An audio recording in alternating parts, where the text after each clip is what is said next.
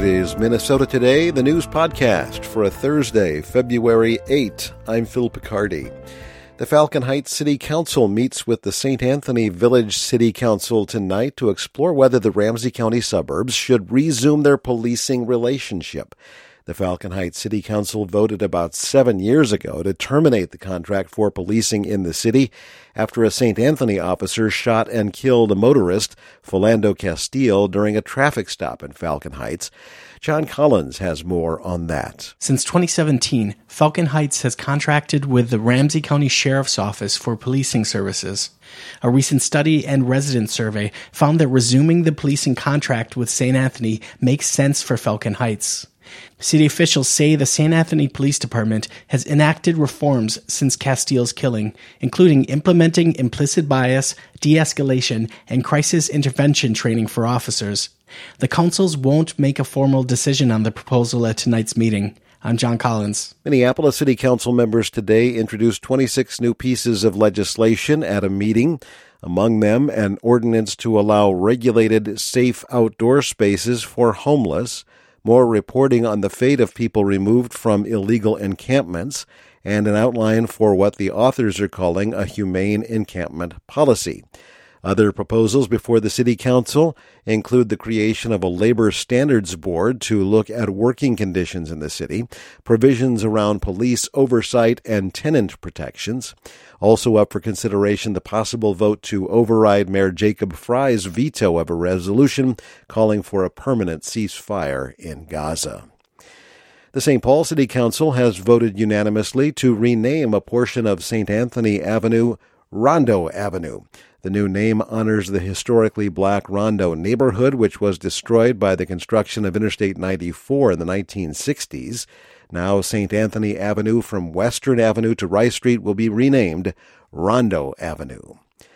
A new inspection report from the Minnesota Fire Marshal shows there were violations at Lutsen Lodge, which burned down early on Tuesday. Peter Cox reports. The report, which was from an inspection last July, found 7 violations, 4 of which the owner repaired by the next visit. But the report shows that there were 3 outstanding violations. The 3 outstanding violations were 1, that there was no annual sprinkler inspection report, which is required by law. 2, that they could not provide their most recent periodic inspection and testing of all fire alarm systems and equipment. And 3, that the egress illumination was not provided with enough emergency power to make sure they'd work in case of a power failure. The marshal says it is too early to determine whether those violations played a role in the fire. The marshal says by law, hotels and motels have inspections for fire safety every 3 years. The fire is still under investigation. I'm Peter Cox. The Federal Department of Education has launched an investigation into the Edina School District. The department's website does not elaborate on the investigation other than saying it's focused on, quote, national origin discrimination involving religion. It comes after 2 Edina High School students filed a federal complaint late last year. They alleged the district discriminated against them when they were suspended for using a pro-Palestinian chant during a walkout to protest the Israel-Hamas war.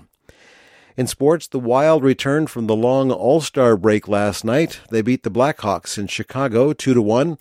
Marcus Foligno scored the game-winning goal. The Wild host the Pittsburgh Penguins tomorrow night. The Timberwolves play the Bucks in Milwaukee tonight. The Gopher women's basketball team hosts Ohio State.